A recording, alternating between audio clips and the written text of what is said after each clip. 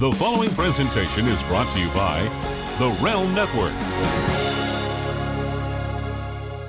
Hi, everybody. This is pro wrestling legend Jim Cornette, and you're listening to The Rough House. The opinions expressed in the Rough House podcast do not necessarily reflect those of the WWE, Lucha Underground, Impact Wrestling, Ring of Honor, GFW, are they even still a thing? MCW Pro Wrestling, CZW, Nad's Flappy Sack, Marvel Studios, Kellogg's, Frisky's Cat Food, Ted Turner, Jameson Irish Whiskey, Fruit of the Loom, Hershey's, Samsung, Amblin Entertainment, Groundskeeper Willie, or the cast and crew of The Walking Dead. Since the dawn of mankind, those in professional wrestling have turned to the Pro Wrestling Podcast to gain insight into how to do their jobs, how to create angles, develop new characters, and create fiery feuds with which to capture an audience's attention. What better group of individuals than basement dwellers on internet-purchased microphones to guide the hand of a multi-million-dollar industry? We're proud to present one such podcast courtesy of the Realm Network here at the Rough House, where black people and white people watch wrestling. And Hispanic people too. And all people.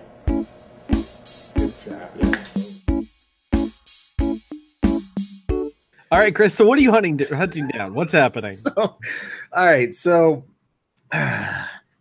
I know this is like the third time in like as many weeks, maybe the second time in 3 weeks that I've started a show talking about hunting down pop vinyls. Especially considering you are trying to rid yourself of your collection of them. I'm fucked in the head. There's something wrong with me. This one isn't for me. This one's for the wife. It is. She's a big Harry Potter fan. She got me into the whole thing. I'd never seen him before I met her. So they released a 7-inch basilisk that, from Chamber of Secrets, and it's a Target exclusive. And the exclusives are a pain in the dick, especially Target ones, because they're near impossible to come across. So I have I've been visiting some Targets. I work down in Lanham today, where our other office is, and I saw that they. I've been checking the website to see if it pops up for purchase online, and it shows what stores have a stock of them. So it said the Bowie Target, which is only 15 minutes from Lanham on my way back, had a couple in stock. So I swung by on my way home. Luckily, it's right off of 50. Yeah. And I went there, and I'm looking around, and I don't see it. I'm like, fuck. And I asked one of the ladies, like, I just sold it like a half hour ago, our last one. I'm like, you bitch. So then I checked the website again, and it said there's limited stock in White Marsh, and that it wasn't like that before. It just said out of stock or it doesn't sell. So then I, head home, 97, 895, all the way up. All to do. Yeah, 43. Luckily, I live in White Marsh, so it's not that far away. But I swing by the White Marsh store, walk in, can't find them anywhere. Ask somebody, they're out. So I'm fucking trying to find this goddamn basilisk for my wife for our first date anniversary, because you know how those things go. Yeah, that's adorable, though. So I'm coming up short on the basilisk. If anybody has a line on a pop vinyl basilisk Harry Potter, holler at your boy. Chris, what I will at least say is I work near a Target as well. Yeah. And I will keep an eye out myself. So you at least have my sword on this one. You're a good man, Marty. I will say I've randomly stumbled upon some of the exclusives there. Like they had the was it the giant size? I guess it's the real size. Oh, the Dobby? Oh no, the Groot. The baby Groot. Oh, okay. They had that for like 4 weeks, which I thought was crazy because I'm used to seeing, exclusives. If you see them, they're gone the next day. Yeah, pretty much. So I'll see what I can dig up. And, if you see one, just shoot me a message. It's not the end of the world. Just trying to, do something nice for the wife, I completely understand, and I will be glad to do my best to help you accordingly. Anyway, Rough House Podcast. Hey, this is a show about the pro wrestling. I know. Well, I was going to transition. I said, if you come across two of them, let me know. I'll buy them both, and I'll send one to Takahashi as a get well present. Oh man. Oh man. We just got to get it out of the way. We got to talk about it. Yeah. This past Saturday night was the G1 special in San Francisco for New Japan Pro Wrestling. I thought it was a damn good show. Yeah.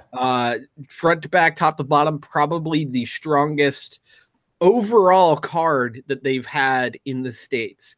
There have been better matches on the other shows, but I think in terms of a fully cohesive card, probably the best one they've ever done. And I'm sure you and I both have some thoughts and insight on the card, but it was not a show without its casualties. It turns out it's not a work.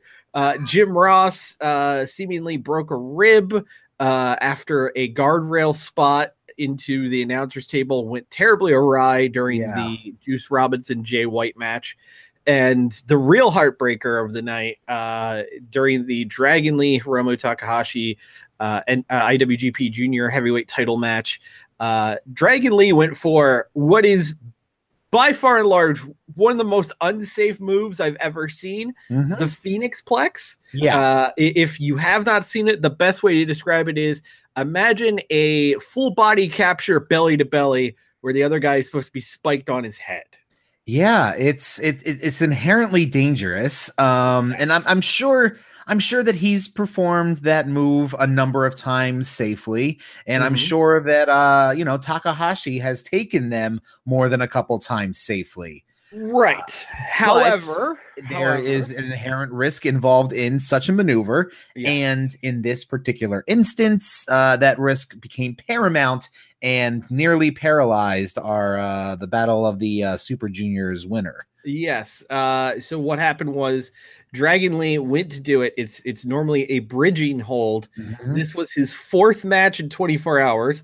Always a great idea. Oh, I didn't know that. Always a great idea. Yes, that's ugly. He was part of the APW King of the Indies tournament the night before in nearby city in California. Anyway, he slipped. Yeah. Let go of the hold, and Takahashi landed on his neck. Now, it was an ugly bump watching it live. Yes. But the match continued. Right. He did a fucking Canadian exploder. I guess it's a Japanese exploder at that point. Yeah. He did the time bomb, which is his finish, which is a kind of elaborate slam, which in and of itself pretty surprising. But reports were as soon as he came backstage, he collapsed and he was rushed to the hospital. In the subsequent days, what we found out is the original synopsis was that he had a broken neck. In recent days, it's come out that if he did break his neck, it was not as severe as anticipated. Because he was able to fly back to Japan earlier this week and apparently has already been let out of the hospital. This is as of yesterday. He was let out of the hospital with surgery or sans surgery. No surgery. No surgery. So things look positive. But in the span of about a year and change, this is the third major frightening injury from the New Japan roster. I mean, that's not to say pro wrestling isn't just filled with injuries. This week we've had a few more added to the list, but for New Japan in particular, Shibata knocked completely out of competition after throwing a legit headbutt in his amazing match April 1st, 2017 against Okada. Basically gave himself bleeding on the brain from it. So he's done, although he's now the trainer at the New Japan Dojo in the US. And Tokamaki Hamna, who has been known for taking crazy risks all his career. One of his big spots is typically he does a diving headbutt off the top rope to the floor, like you do.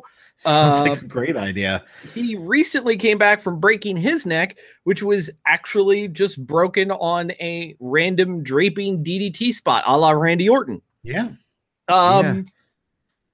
It's not a good look. And but it's kind of a it's kind of a toss up here. So they've kind of branded themselves and become known for this stronger style of performance. And as we say, in any pro wrestling, there is inherent risk, but the risk quotient goes a little higher with a style such as that. And that's not to say that, I haven't seen Seth Rollins do crazier shit, or Daniel Bryan, or some of the other guys down in NXT. We've seen a lot of crazy shit, and I'm not.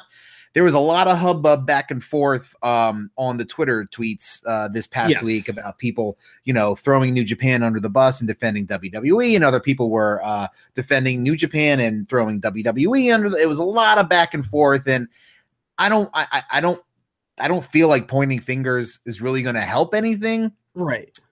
But I feel like just blanket all across the pro res. If a move with that much amount of error, something so severe could happen if it's botched, maybe just don't do it if you're not 100% physically, B, both people having 100% signed on to it, and C, maybe run it by a promoter too. I don't know if Gator was in the loop for that. I don't know. It's just we go back to old styles clashes where it's, if you know what you're doing, it's a perfectly safe move. But some people, it's against what you're taught your entire time as being a wrestler. So, that's literally what made AJ Styles a killer in New Japan. He had a match with Yoshitatsu. Tatsu forgot to, pin his head back properly. He hit the Styles Clash and put Tatsu out for a year. Yeah. And that made AJ as a guy, that made the Styles Clash as a move in New Japan. And I don't know. It's such a difficult thing. I imagine that there are people who are met with similar conflicts within the sports they love. I know, Chris, you are an outspoken hater of football, but I know that there are probably people listening to this podcast who love football. Sure. Good on you. And it's a scenario where guys are literally knocking themselves stupid and, suffering all sorts of brain injuries and issues the older they get, whether it's depression or Alzheimer's or things like that.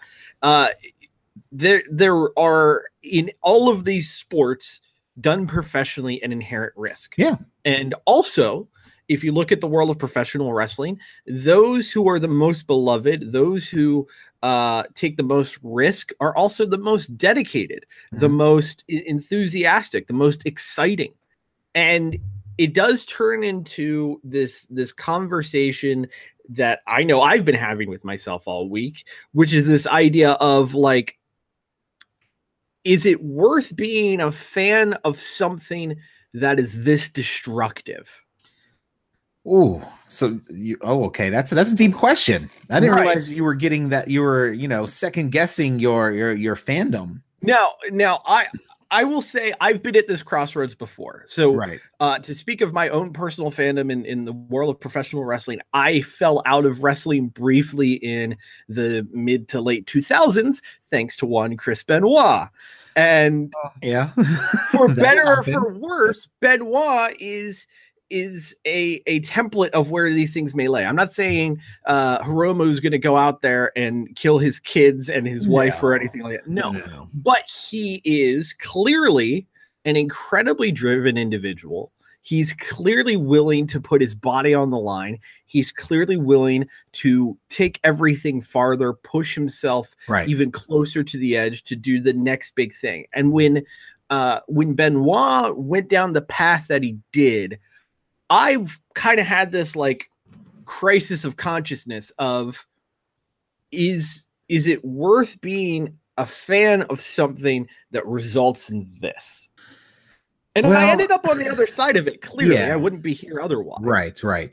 And hearing Hiromu's doing well, hearing he got out of the hospital, that certainly tempered my internal strife.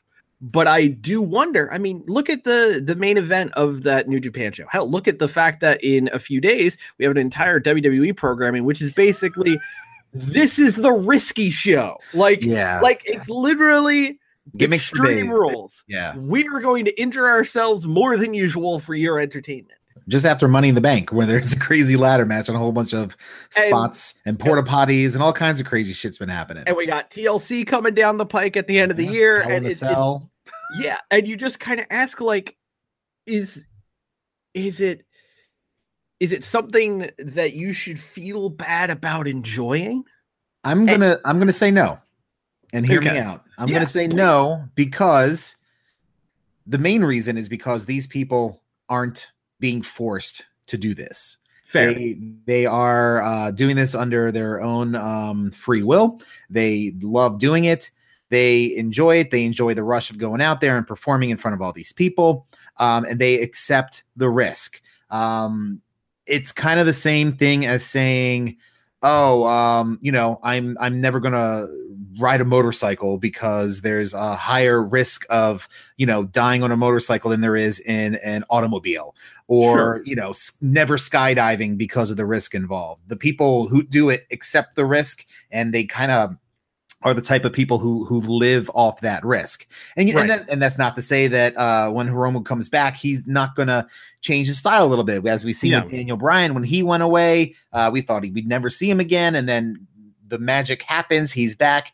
And, we kind of do have that look when we're watching his matches. We just kind of, with bated breath and that cringe internally. Right. I akin to watching Kurt Angle do anything at this point. Yes, exactly. But at the same time, we've fallen in love with this thing of pro wrestling because of these moments. Mick Foley coming off the Hell in the Cell, and all the injuries he sustained from that, and the guy could barely walk. Well, he had a couple hip replacements, I think, since, but he wasn't doing too well walking wise at one point. So I'm gonna come out and say that don't blame pro wrestling for one guy's mistake, and it was a mistake. There's no way that undoubtedly on purpose.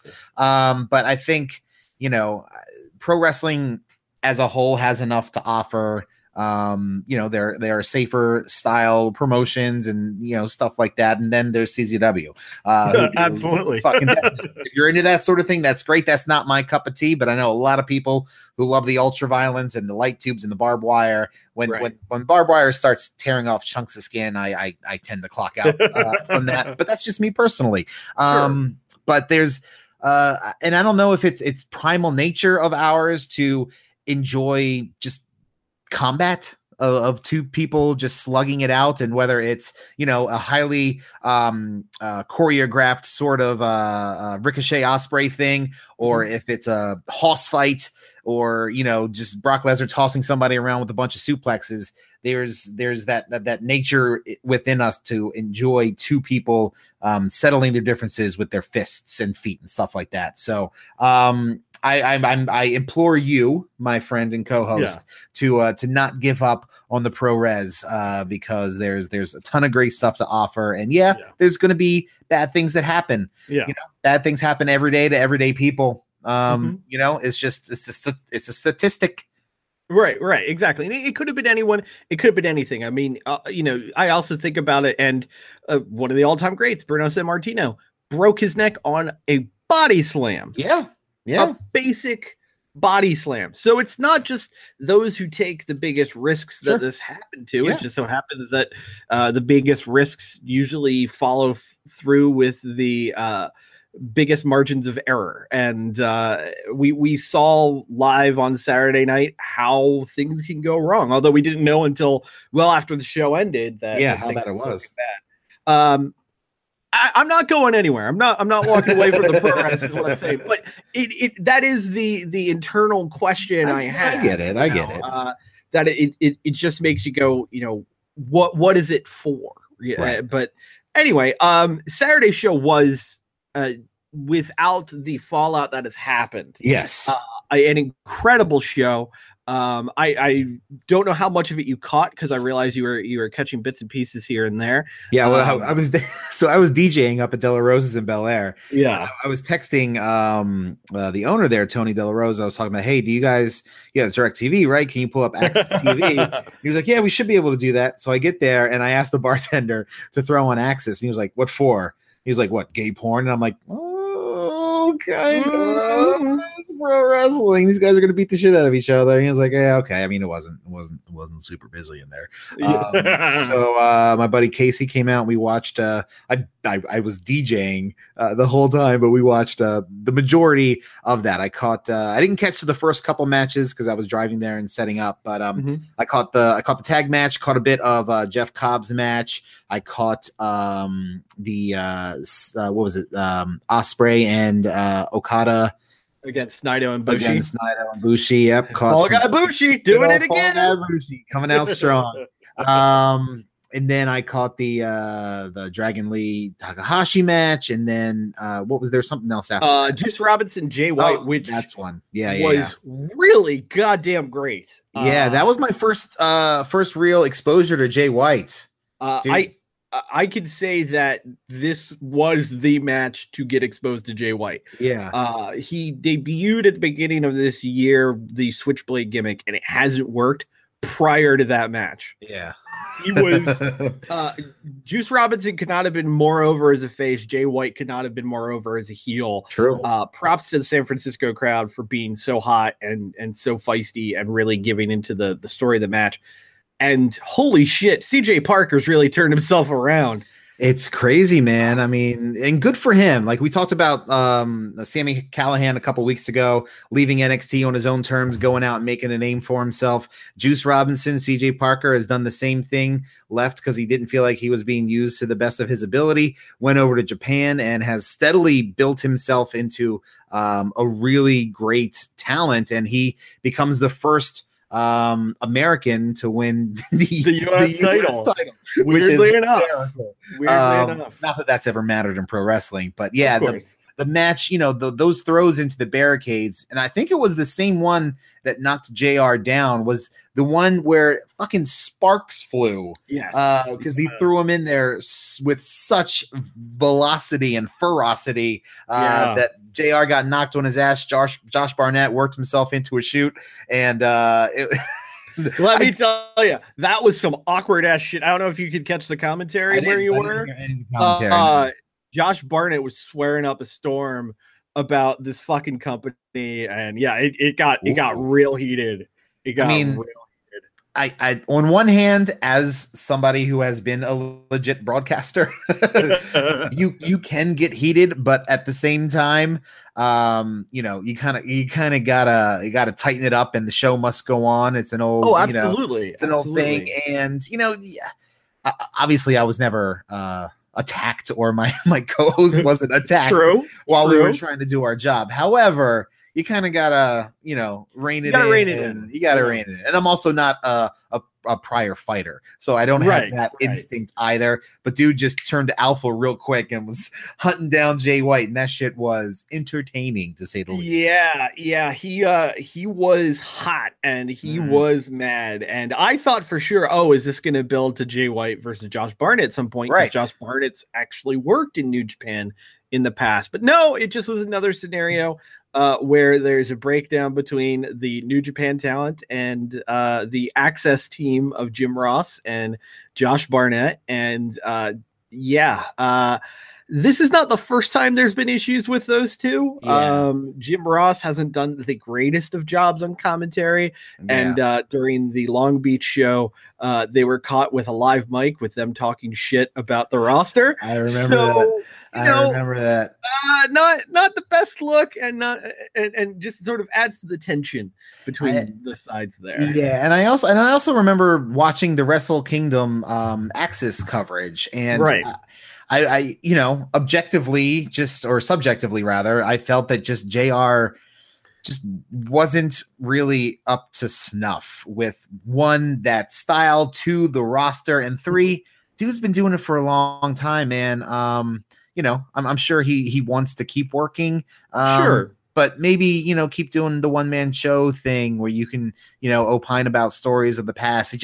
He's just not where the level that we're accustomed to seeing him to. And it gets a little sad, to be honest. Yeah. I mean, Jim Ross is a 66-year-old man. Yeah.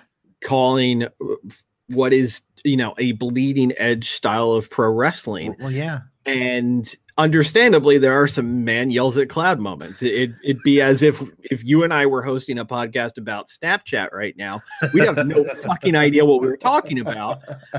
But sure enough, that's the situation that Access has put with Jim Ross and Josh Barnett, because that's the weird thing about this.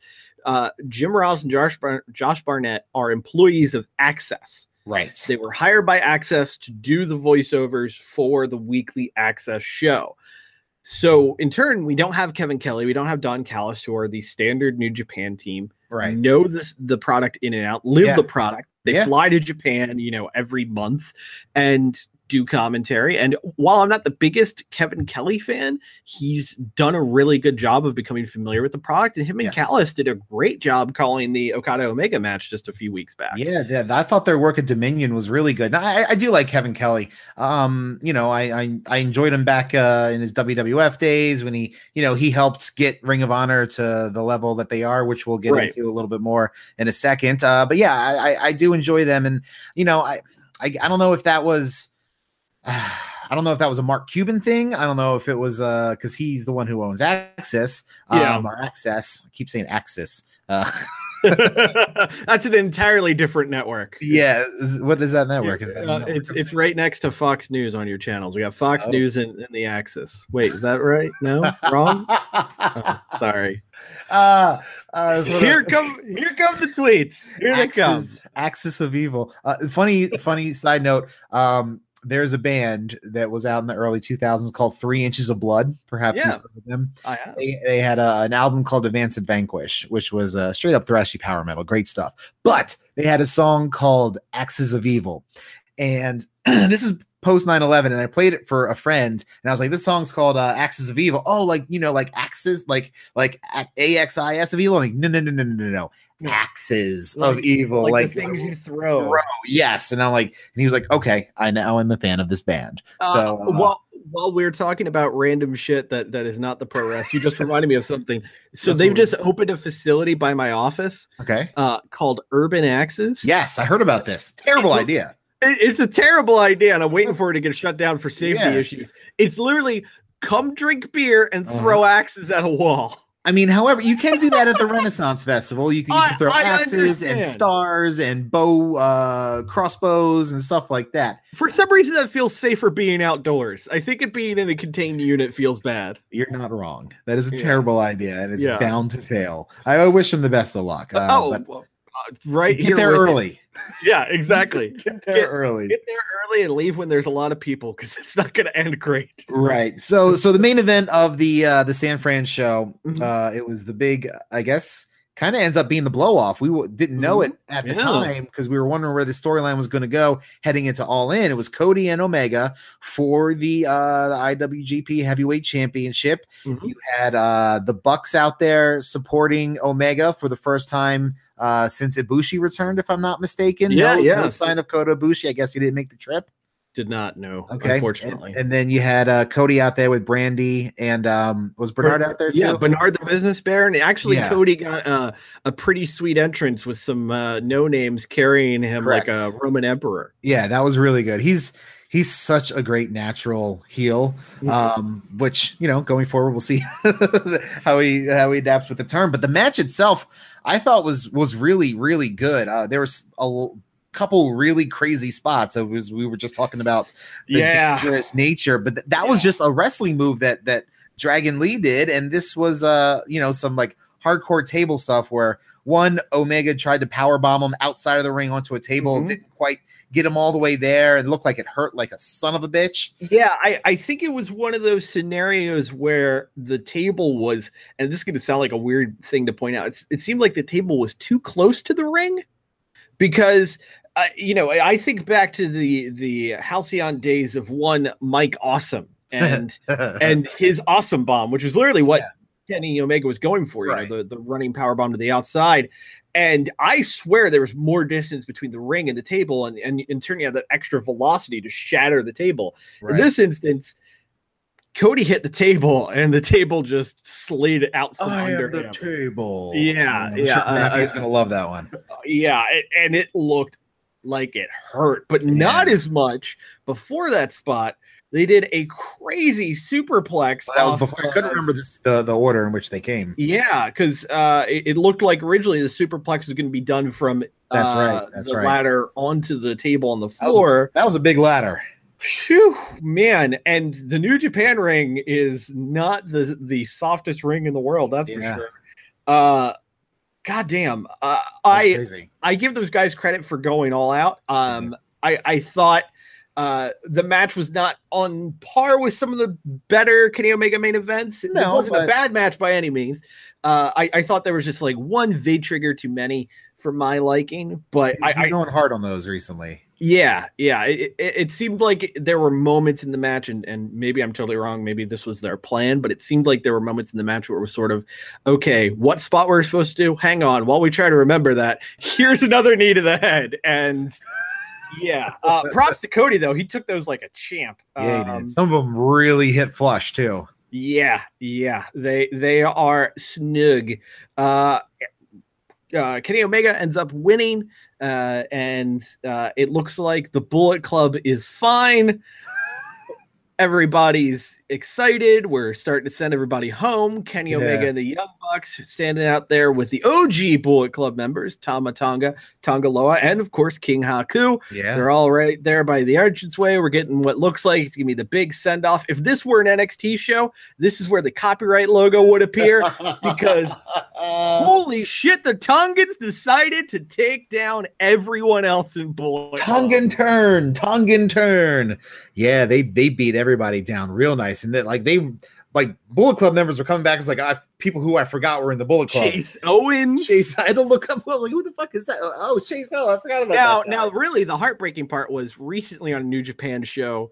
Tama Tonga told Chase Owens he was an honorary Tongan. Not anymore, it seems. Yeah. Unless he's planted there as a Trojan horse. Yeah, double agent or DC. something. Yeah. Basically, it was a bad day to be one of the white guys in the Bullet Club, because that's what it was. It was literally just like Young Bucks taken out, Marty Scurll taken out, Adam Page taken out.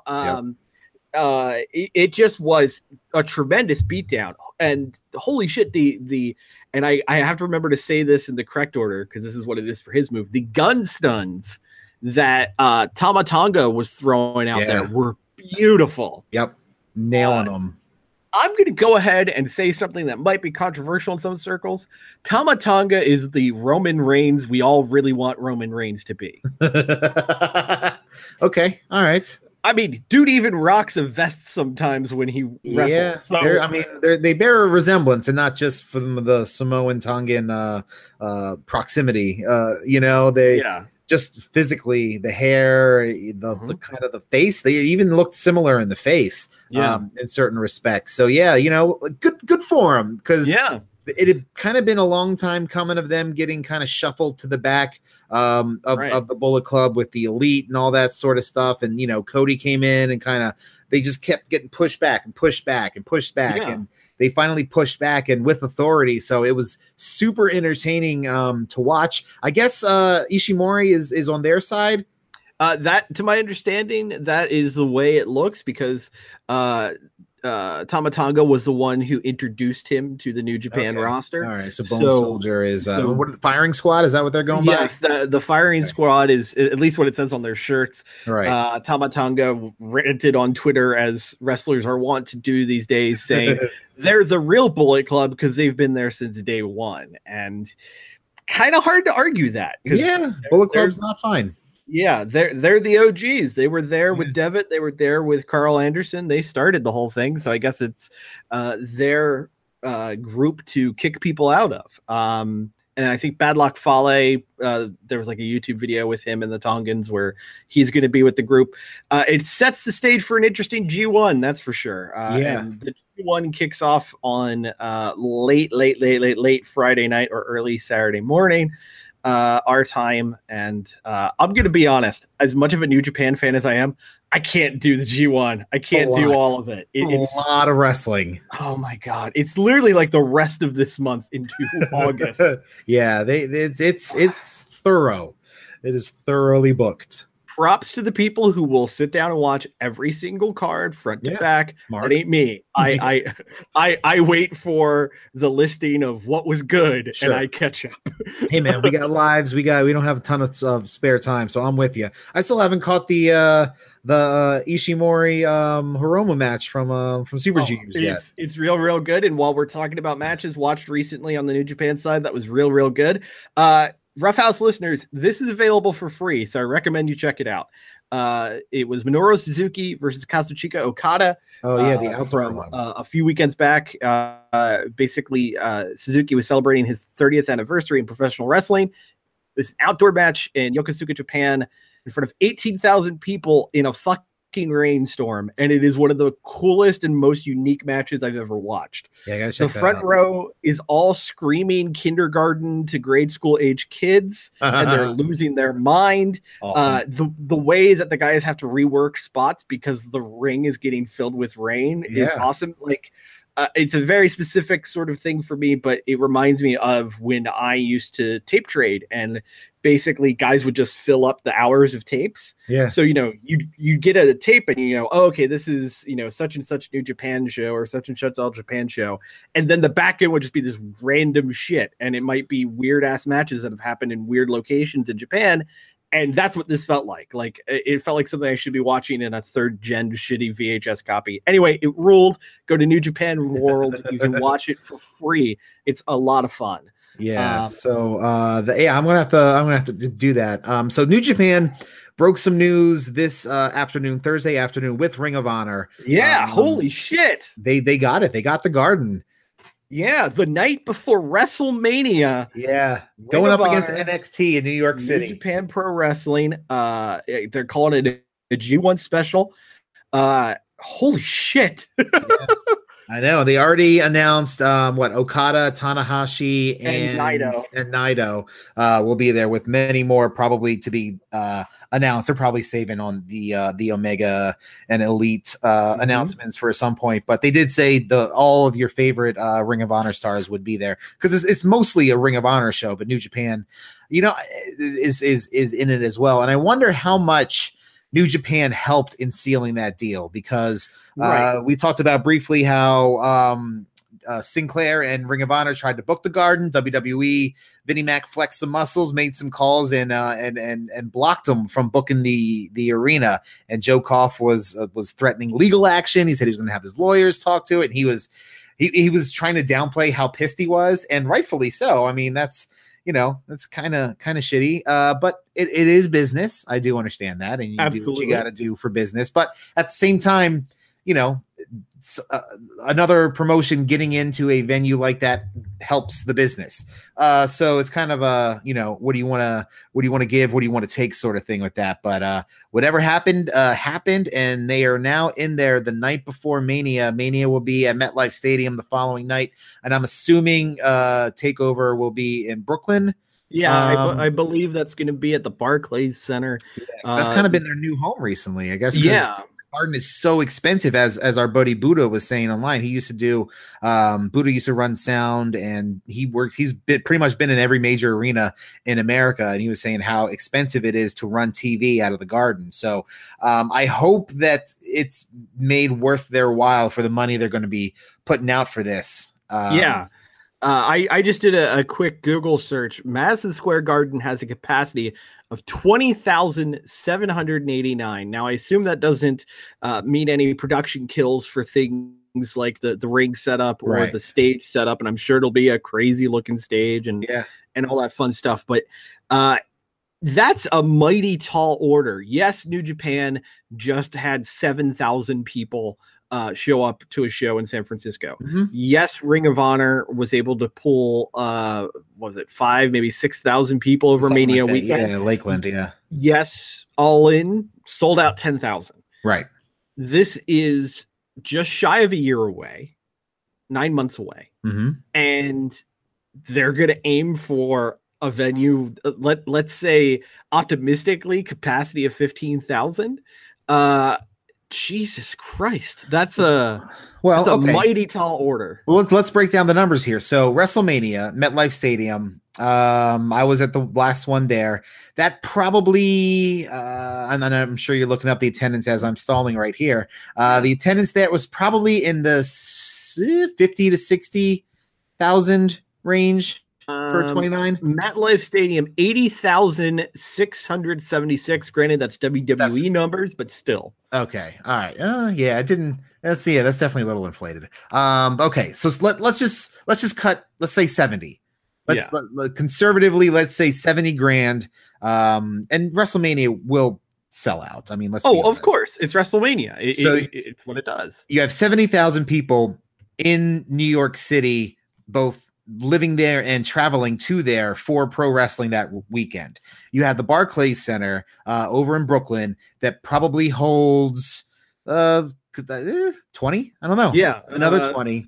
Yeah, let me. I'm looking this up. Barclays. So if Barclays holds 20 for NXT, so then there's still 50,000 wrestling fans who are in the general area with nothing to do the night before WrestleMania. So 19,000, by the way, for Barclays. Close. Yeah.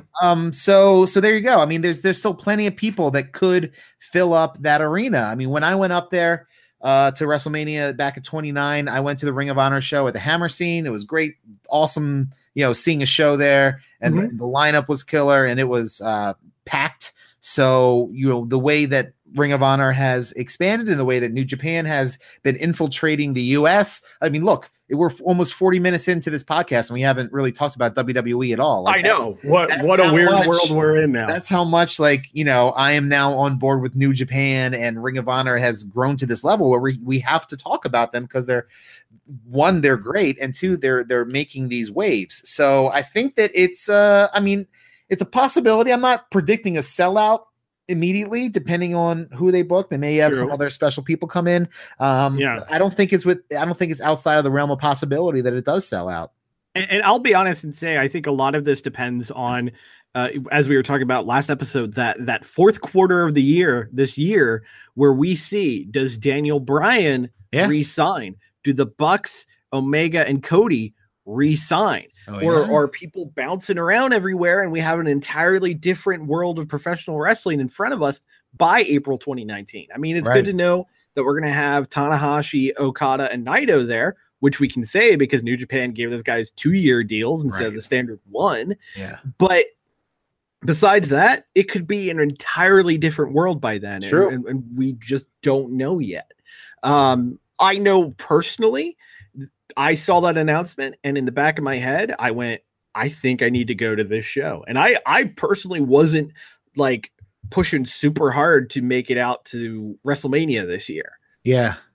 As much as I would like to go, I'm not, saying, oh, I need to make that happen. I really want to see this show. I really want to see how they do in the Garden. Plus, I've never been to Madison Square Garden. What a cool opportunity to go. It's a pretty cool place.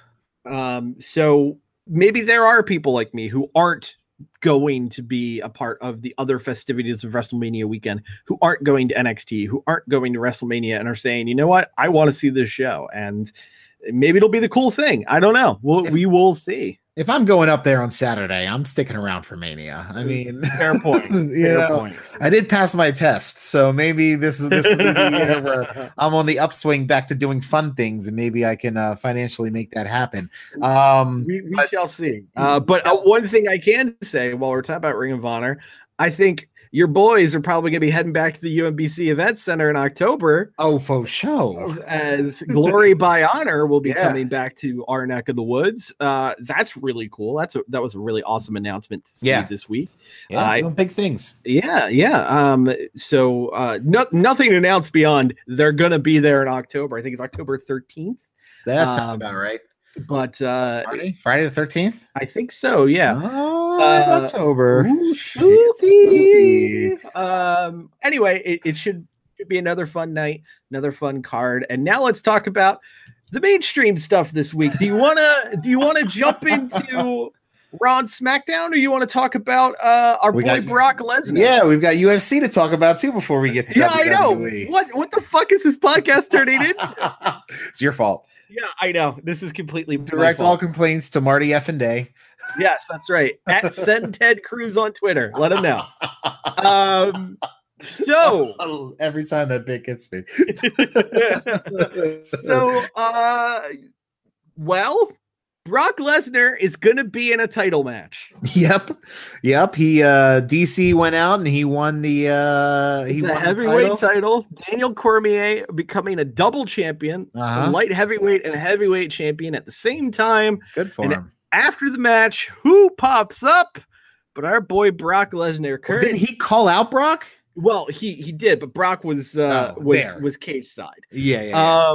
So Brock Lesnar, cutting the best promo of his career that he could never cut on a WWE promo. Not a chance, no. Buried the entire heavyweight roster and told DC to, quote, "Come at me, motherfucker." Yeah. And then chucked the mic at the camera in a great move. Did you see Joe Rogan's face? Yeah. Dude, he was grinning ear to ear. Yeah. I mean, that is, and you know, it's a point of contention with a lot of MMA purists because they're like, this is pro wrestling booking in UFC. And obviously, you know, Brock Lesnar has a history in pro wrestling. This has been well documented for MMA fans, but he's also a legit MMA champion. So he's a legit MMA champion who doesn't have the record behind him. Because if you look back at Brock Lesnar's record, I mean, yes, he spent the better part of the past few years in the WWE, as a lot of people were debating all throughout this week, because it's what sports fans do, whether real sports or fake sports. We just debate everything endlessly. It's been almost 10 years since Brock Lesnar won a UFC fight. His last fight, UFC 200, which was over a year ago, went to decision. So he didn't cleanly win it.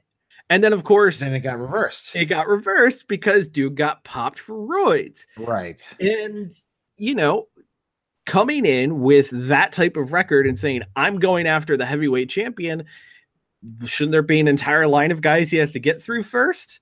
You think, the purist, you know, it's a money-making business, and that was money. That was pure fucking money. Pure money. Brock Lesnar is still a draw, because you're going to get us idiots who are used to seeing him toss around John Cena go in there and possibly get his butt kicked or possibly wreck some shit in the ring, you know, or the octagon. I'm the creature of habit here. The circled circle, the octagon. Yeah.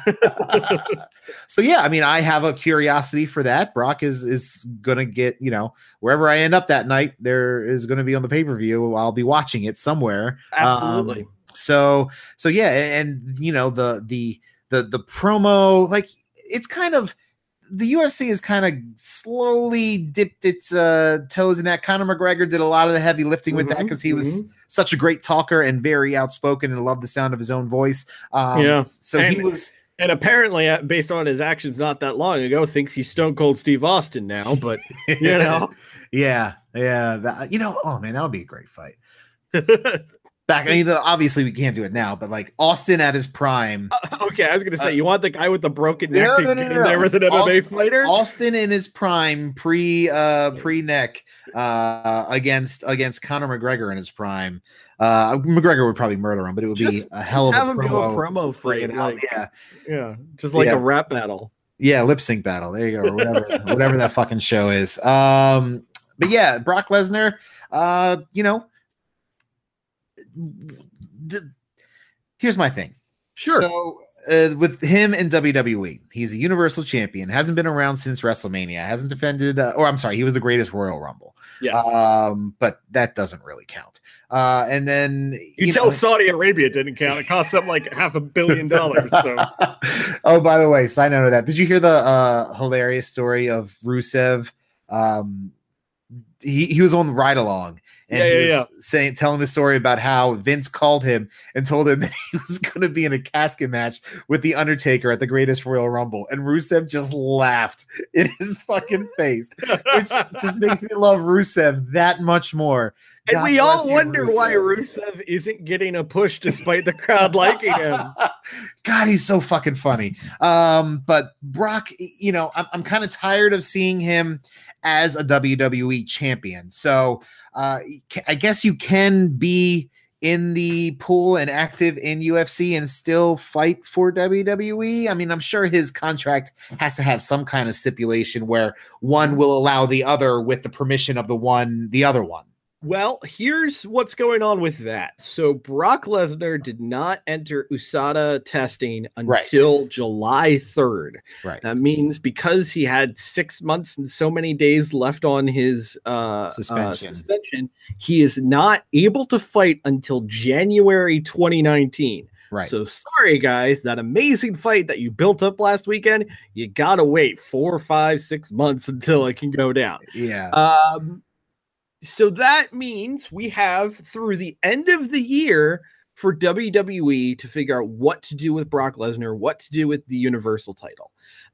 It did break just before we started recording, thanks to Uncle Dave Meltzer, that Brock Lesnar will be at SummerSlam. Oh. No word on what the direction is officially yet, because if you look at what's planned for Extreme Rules, there isn't a number one contenders match booked at all anymore. That may change come Sunday, and I'm just going to go ahead and bump this now and say we'll be doing our picks for Extreme Rules in our Patreon exclusive episode, which you can find patreon.com, search the Rough House Podcast. I don't know. I mean, my gut tells me it's going to be Roman and Brock again at SummerSlam, and maybe Braun will run in afterwards, and Braun will stand tall after cashing in his Money in the Bank and all that. I don't know what the best solution is. It doesn't help that WWE seems hell-bent on taking none of the excitement that is built around Brock Lesnar right now and making it work for them.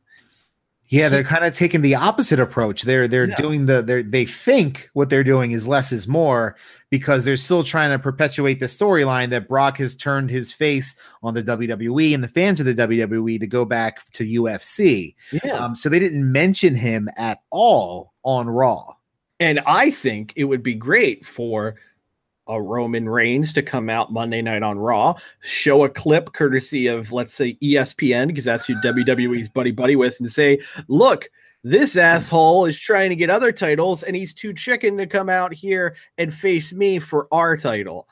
Make it us v them. Yeah, which is hilarious that, you know, that Brock would be afraid of Roman Reigns in any. Oh, sure. But I mean, that's standard. But that's the storyline that you're telling. No. Storyline that you I understand. I just chuckle at it. Oh, sure. Because of logistics. Like that would fit into everything, and it make everyone would go, Brock bad, Roman good, Roman okay.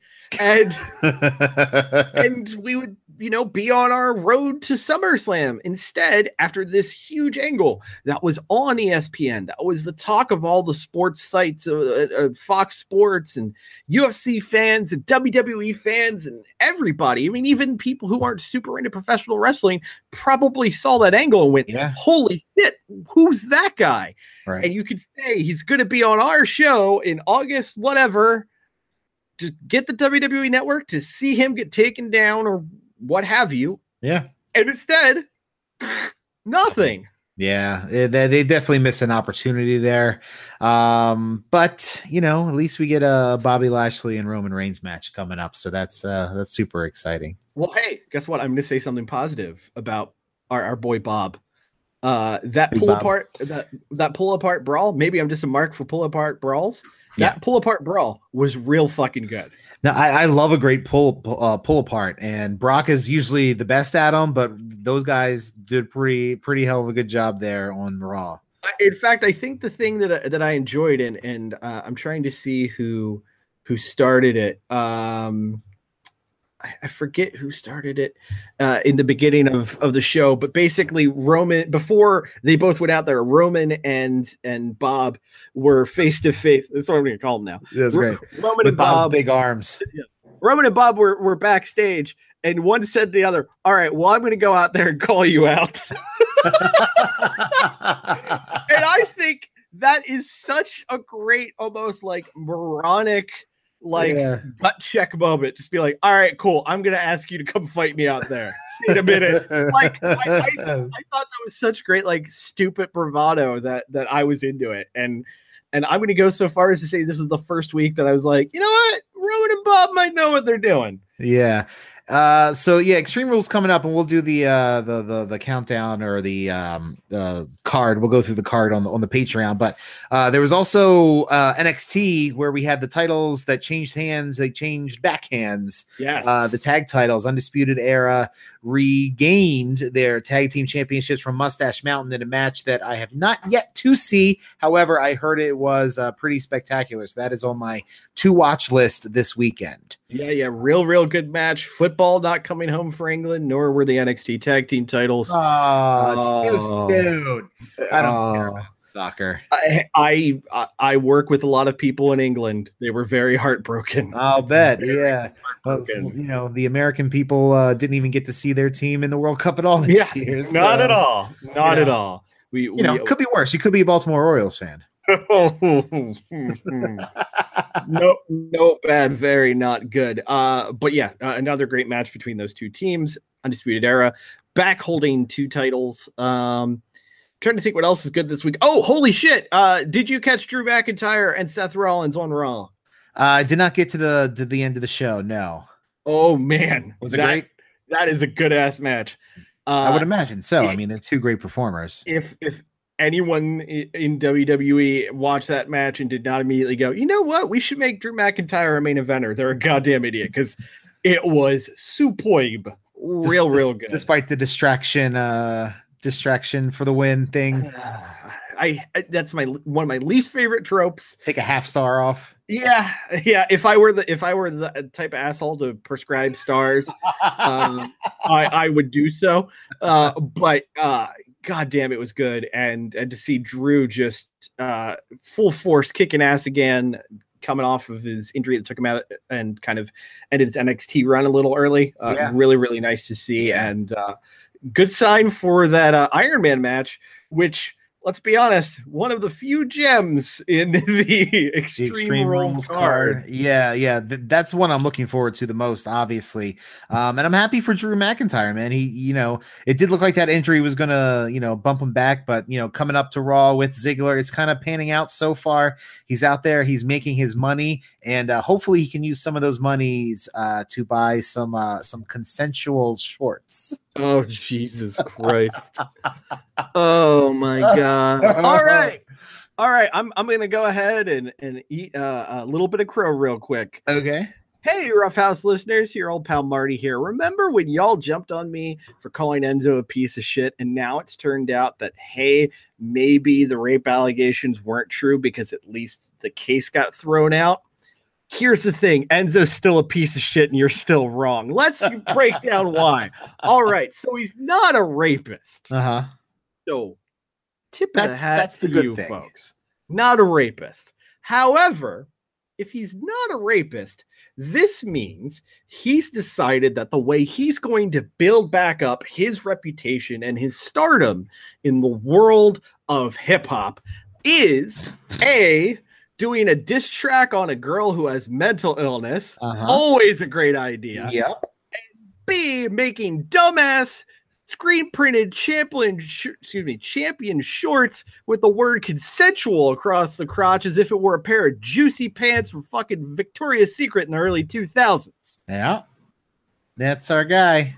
That's fuck him. That's the real one. That's the real one right there. Also, who the fuck buys a .com address and puts the words .com in the address? Wait, that's his website? His website is realone.com.com. Well, that's because somebody else already bought realone.com. Then get yourself a .org like an adult.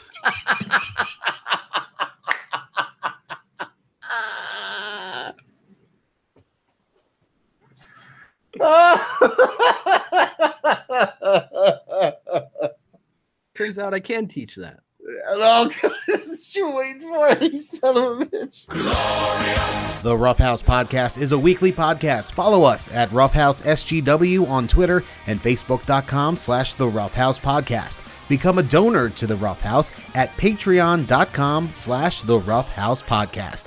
And check out our videos at YouTube.com/channel/UCEGJ21N lowercase w capital G lowercase k capital P M lowercase L capital D N 7 lowercase c 3 lowercase r lowercase f U V Q.